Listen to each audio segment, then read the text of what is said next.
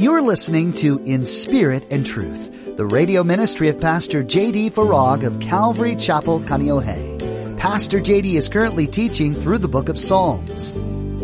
It's good for us because of the good that it does in us to praise Him and to thank Him. It's a transformation that takes place from the inside out. It's actually connected to this dynamic of when I'm worried or I have anxiety or I'm fearful even, that the way to overcome that is to thank God for anything. When worry threatens to overtake you, praise and thanksgiving to God are the antidote. He's created a deep need in you to praise Him, and it's good for your soul. Take note today as Pastor J.D. encourages you to thank God for anything when you begin to fret. This will take your eyes off the problem and put them on the one who can handle it. Now, be sure to stay with us after today's message to hear how you can get your own copy of today's broadcast. Subscribe to the In Spirit and Truth podcast or download the In Spirit and Truth iPhone or Android mobile app. Now, here's Pastor J.D. in the book of Psalms, chapter 92, with today's edition of In Spirit and Truth. All right, let's get started. Psalm 92, it's a psalm, and we're told that it is a song for the Sabbath day. It is good, verse 1, to give thanks to the Lord and to sing praises to your name, O Most High, to declare your loving kindness in the morning and your faithfulness every night, on an instrument of 10 strings, on the lute and on the harp with harmonious sound. Interesting contrast between the stringed instrument and the harp. The stringed instrument is an instrument that is used for energetic praise and worship, and the harp, by contrast, is an instrument that is more solemn in its worship and praise. I mean, two opposite ends of the spectrum that I think speak to how it is that in our worship, in our praise, sometimes it's exuberant and energetic and passionate, and other times it's more reserved and calm and even introspective, more conducive to the use of a harp, which is such a serene and calming and really a beautiful, instrument. And so the psalmist is using this contrast to describe how it is that we praise in the morning, we praise His name in the evening, and we use these instruments when we do. Verse 4, for you, Lord, have made me glad through your work. I will triumph in the works of your hands. O Lord, verse 5, how great are your works. Your thoughts are very deep. A senseless man does not know, nor does a fool understand this. When the wicked, verse 7, spring up like grass, and when all the workers of iniquity flourish, it is that they may be destroyed forever. But you, verse 8, Lord, are on high forevermore. For behold your enemies, O Lord, for behold your enemies shall perish. All the workers of iniquity shall be scattered. Verse 10, but my horn, which speaks to power, you have exalted like a wild ox. I have been anointed with fresh oil, which is a type of the Holy Spirit. In other words, it's as if in verse 10, the psalmist is saying that it is the power of the Holy Spirit the anointing of the Holy Spirit that enables me to praise Him and worship Him in this way. Verse 11, my eye also has seen my desire on my enemies. My ears hear my desire on the wicked who rise up against me. The righteous shall flourish, interesting, like a palm tree. I want to talk about that in a moment. And then notice the contrast. He shall grow like a cedar in Lebanon. Again, I want to talk about this contrast between the palm tree and the cedar tree. Those, verse 13, who are planted in the house of the Lord shall flourish in the courts of our God. They shall still bear fruit in old age. I like that. Yeah. I did get an amen on that, and it was only from those who are, anyway, older in age. They shall be fresh and flourishing, to declare, verse 15, that the Lord is upright. He is my rock, and there is no unrighteousness in Him. Notice this reference in verse 12 to the palm tree. This is interesting because the palm tree is actually a tree that flourishes in dry places. And it's also the only tree, I like this, that produces more fruit the older it gets. You kind of see where the psalmist is going here.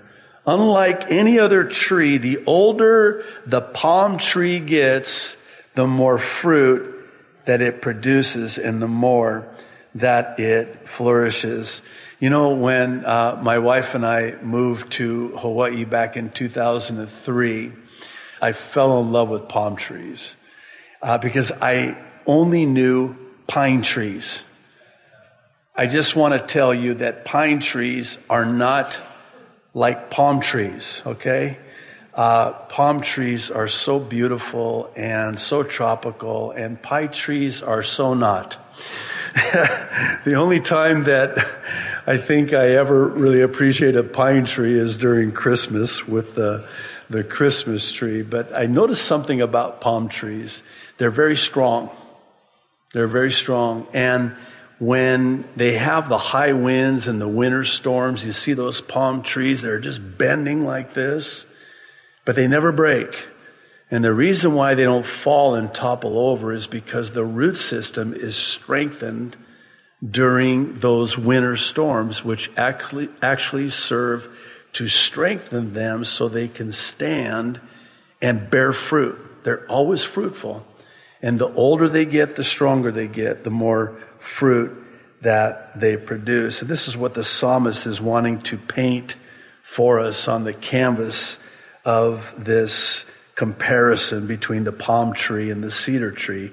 The cedars of Lebanon are sort of famous and well known throughout Scripture. This is what Solomon used in the building of the temple. They're known for their strength.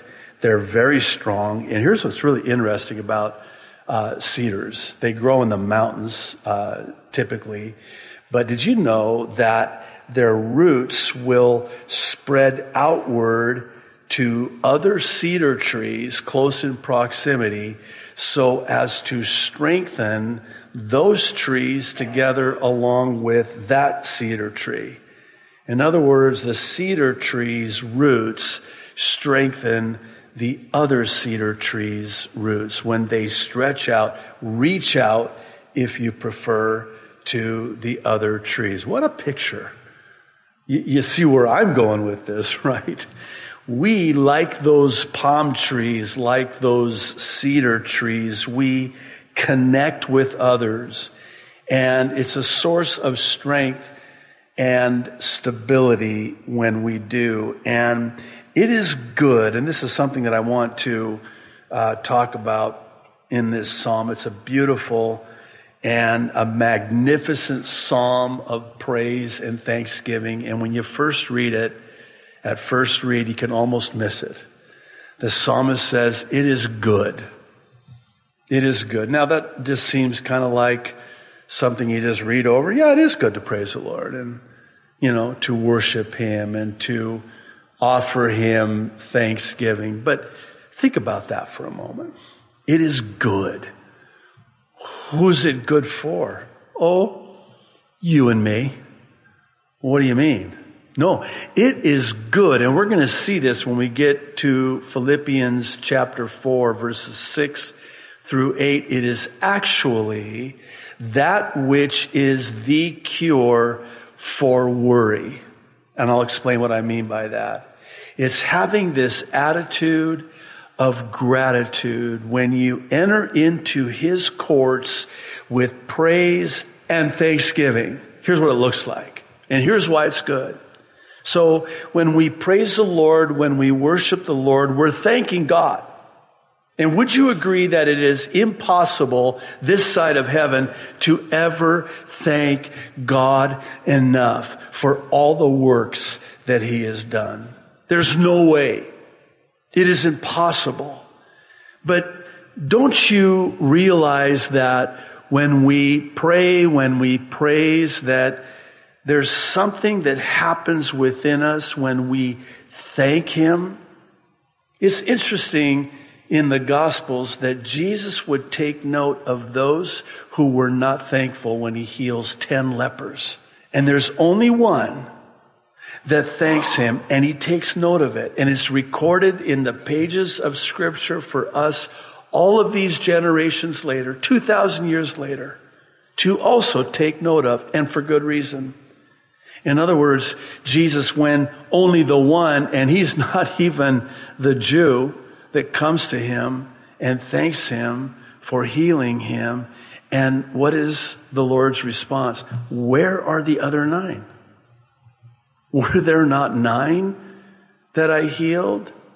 And they're not here to give thanks to them for what I've done? Think of it this way in parenting. When your children have this attitude of gratitude, they're not entitled. They don't expect it. And so you do something for them and they're so thankful to you for it. How much does that bless your heart as a parent? How much more does it bless the heart of God when we express to Him our thanksgiving? I don't think it's possible to overstate the importance of thanking God and praising God in our thanksgiving to God.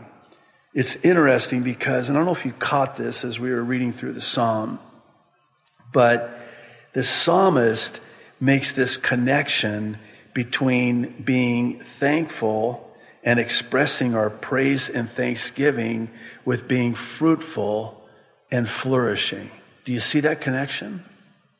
In other words, the one who knows that it is a good thing for me to be thankful to God, to praise God. See, it sort of, I hate to use this word, but for lack of a better one, it transforms us from the inside out. I wanted to use the word reprograms us, but I don't want you to get the wrong impression. When we praise God, this is what we were created to do, right? You know what we're going to be doing for all eternity, right? We're going to be praising and worshiping the Lord for all eternity. That's what He created us for. I think it's Psalm 16:11 that says that in your presence, O Lord, is found fullness of joy. He inhabits the praises of His people. When we're praising and worshiping as we just did, do you realize that the Lord inhabits that?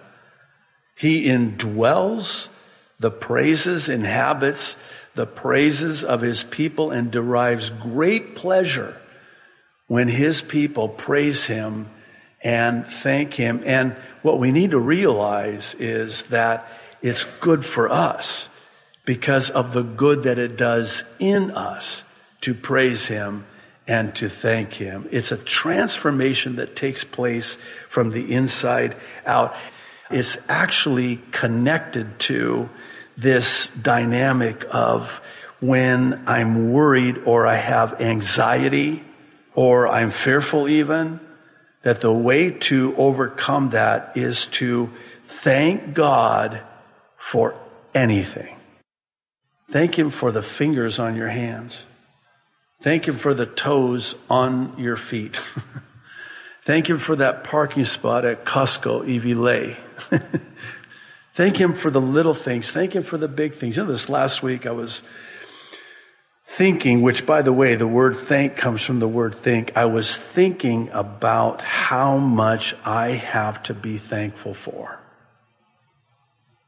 So I'm kind of a kinesthetic prayer, if I can say it that way.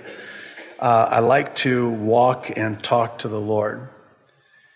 And some of my, best time in prayer with the Lord is just walking back and forth and just talking to Him, throwing my hands up and praising Him. Sometimes I'll pray in my prayer language.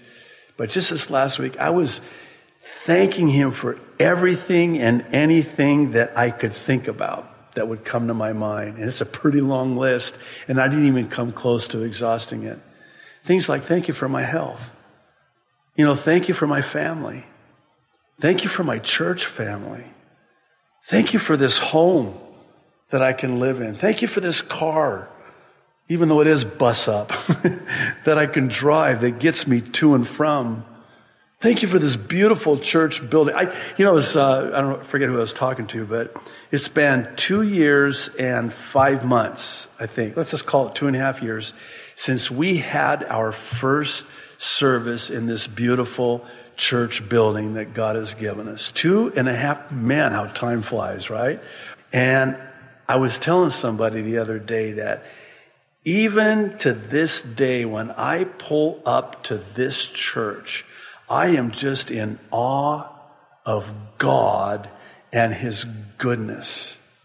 And I thank Him all the time, every day throughout the day for what He's done. And this is what the psalmist is saying.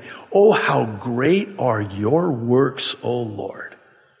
Can't even begin to describe all of the things that God has done over the years. I think we're going to talk about this more here in a moment, but let's get into Psalm 93. I love it when David does this. He chooses the song selection for our praise and worship based on the Psalms that we're going to be studying. I just love that. Verse 1, the Lord reigns. He is clothed with majesty. The Lord is clothed. He has girded Himself with strength. Surely the world is established so that it cannot be moved. Your throne is established from of old. You are from everlasting. The floods have lifted up, O Lord. The floods have lifted up their voice. The floods lift up their waves. The Lord on high is mightier than the noise of many waters, than the mighty waves of the sea. Your testimonies are very sure. Holiness adorns your house, O Lord, forever. Short psalm. 5 verses is all, but wow, what a psalm. Pretty packed. The short length of this psalm is interesting because I think it sort of relates to and speaks to the strength of this psalm. And by strength, I mean that it's a psalm of celebration for the sovereignty and majesty of God Almighty in how all of His purposes will always prevail in the end, no matter what. No matter how noisy those rage waters are, those waves as they rise up. And there's this sense that the psalmist is drawing this beautiful balance between the presence of adversity and opposition and God's triumph over it.